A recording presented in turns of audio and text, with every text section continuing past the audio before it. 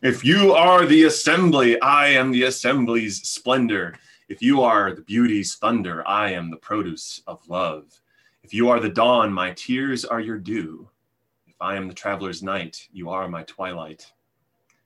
It's hard not to be carried away by the emotion of this poetry. When you flip open a book of Sufi poetry, there's an intimacy with life and the divine that drips off of every single word. And the closest thing many of us have in a predominantly Christian culture would be the Song of Solomon in the Bible. Now, I don't know if you've ever read the Song of Solomon or the Canticle or the Song of Songs, whichever it's called in your version, but here's just a snippet of what you're missing out on here. Your neck is like a tower of ivory, your eyes like the pools of Heshbon by the gate of Bath Rabim. Your nose, this is great, is like the tower of Lebanon looking toward Damascus. Now, hopefully the Tower of Lebanon was a beautiful tower and this wasn't a slight against the beloved here. But there is a deep intimacy in that text to the point of erotic love. And it feels that way often in Sufi poems. Perhaps not fully erotic love, but madly in love.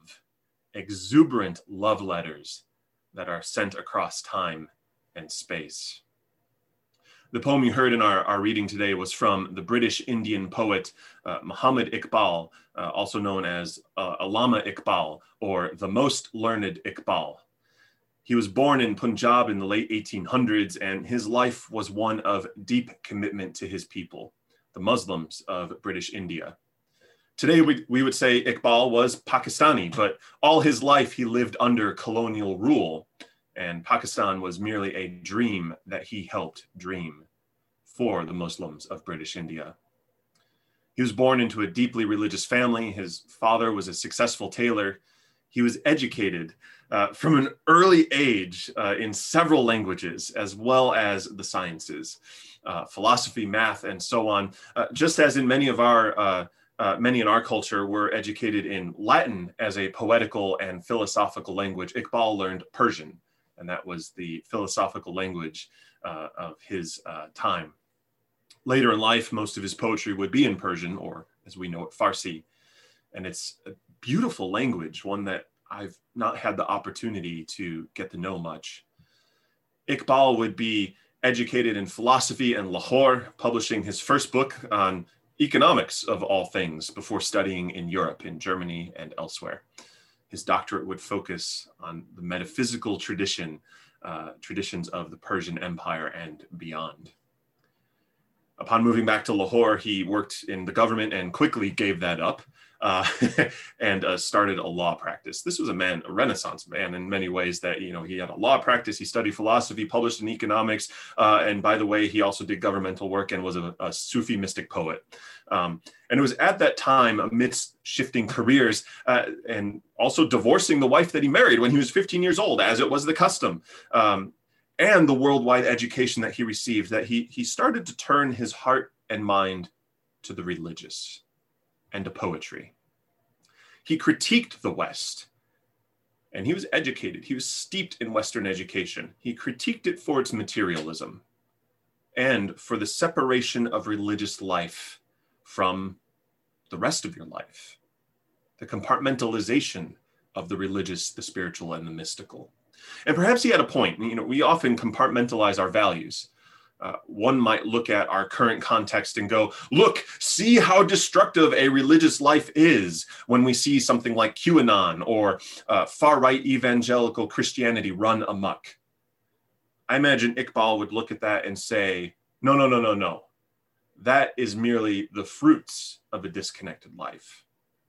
Now, I wonder if he was onto something in the early 1900s. Muslim intellectuals in British India certainly thought he was for their time. He started to write poetry, and it was a poetry that was infused with his own philosophical connections and passions, or concepts and passions. He felt the highest good in life was self-knowledge, the improvement of wisdom and character. And when we look to our own Unitarian history, we find that concept too, what was called salvation by character, right? And eventually his life and work would produce volumes of poetry. And his passion for the Islamic community would help dream the dream of Pakistan, an independent nation free of the oppression and scapegoating heaped upon Muslims by British colonial rule. His life was remarkable, and I could keep going. But his poetry, that was the introduction to me for Iqbal and how I've come to know him. And I just want to share one example and just listen for some of the concepts and some of the ideas that are in here from his collection, Tulip in the Desert, which is really resplendent. Other worlds exist beyond the stars. More tests of love are still to come. This vast space does not lack life. Hundreds of other caravans are here. Do not be content with the world of color and smell. Other gardens there are, other nests too. What is the worry if one nest is lost? There are other places to sigh and cry for. You are an eagle, flight is your vocation. You have other skies stretching out before you. Do not let mere day and night ensnare you. Other times and places belong to you. Gone are the days when I was alone in company. Many here are my confidants now. When I did an intensive study in Turkey and we visited the tomb of Rumi in Konya, we had copies of Iqbal's poetry with us, this very book. And it might seem odd, Rumi was everywhere in Turkey, but Iqbal was a continuation of the deep and lasting legacy of Sufi poets. And we meant no disrespect to Rumi, we only meant to look at the threads connecting Rumi to all who came after him, including Iqbal. And so why bring up Muhammad Iqbal? Why bring up Rumi and Konya and Turkey and this sort of erotic, madly in love poetry? Well, today is the day after Nowruz, the Iranian and Persian New Year. It's held every spring on the equinox, and it's a time for connection and family. The traditions are wide-ranging. There's special foods and family dinners that last long into the night until the equinox arrives. There's Amu Nowruz, a figure with a long beard, a long white beard that brings gifts to children. And that sounds a little familiar, right? The practice that sticks out the most to me, though, is the giving and receiving of books of poetry, specifically Sufi poetry. Rumi, Hafiz, Iqbal, absolutely. And so many other poets. Some we have access to and some that have not yet been translated into English.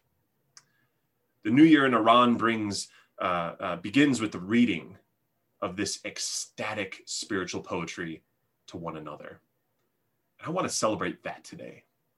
Sufism often gets put on a pedestal sometimes in my experience, or sometimes it's described as Islam light, the accessible Islam for everyone.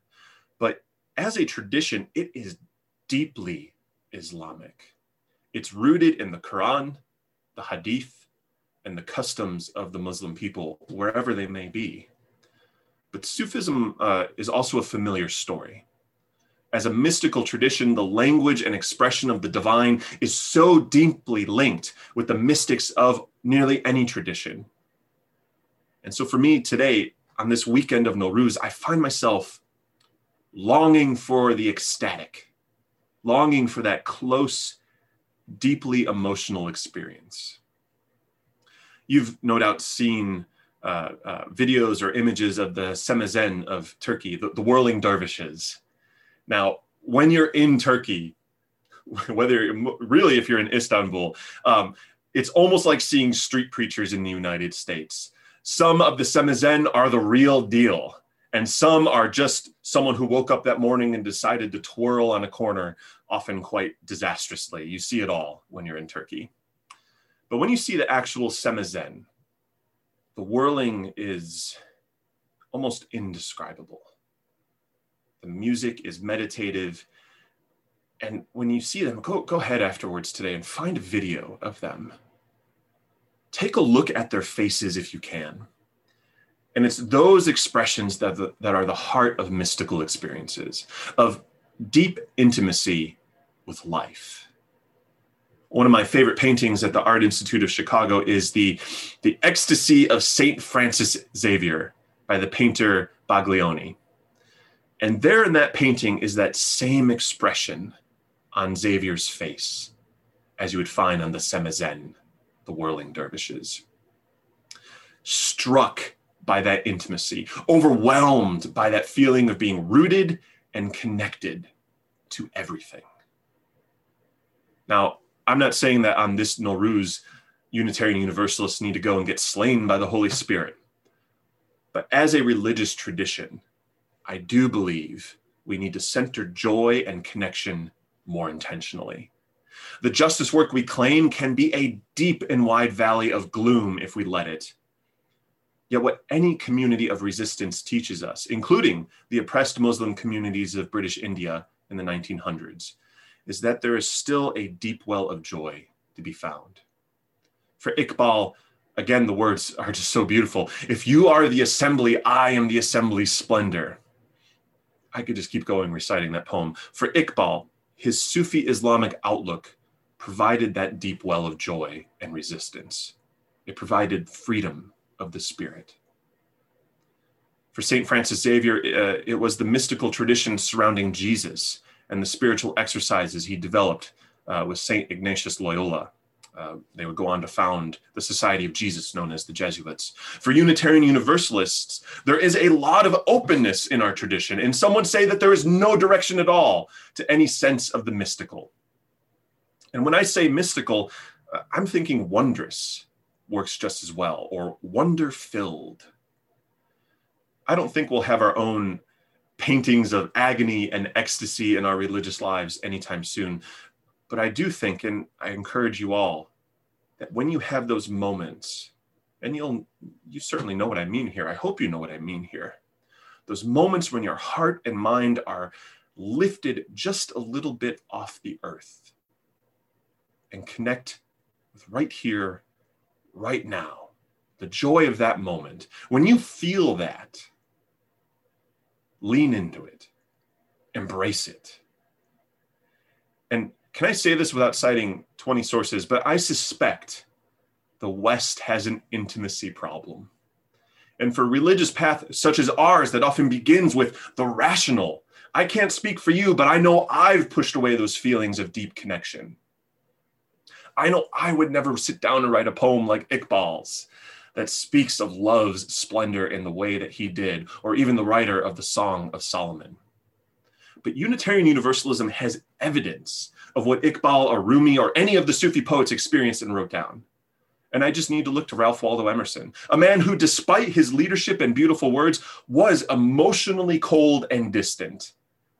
There are so many stories of him being just completely aloof and to the point of rudeness, of not wanting to engage the emotional in public. But in his book, Nature, a very simple volume here, a couple of 100 pages or so, he describes his own mystical experience rooted in the forest. And he writes, "In the woods, we return to reason and faith. There I feel that nothing can befall me in life, no disgrace, no calamity, which nature cannot repair.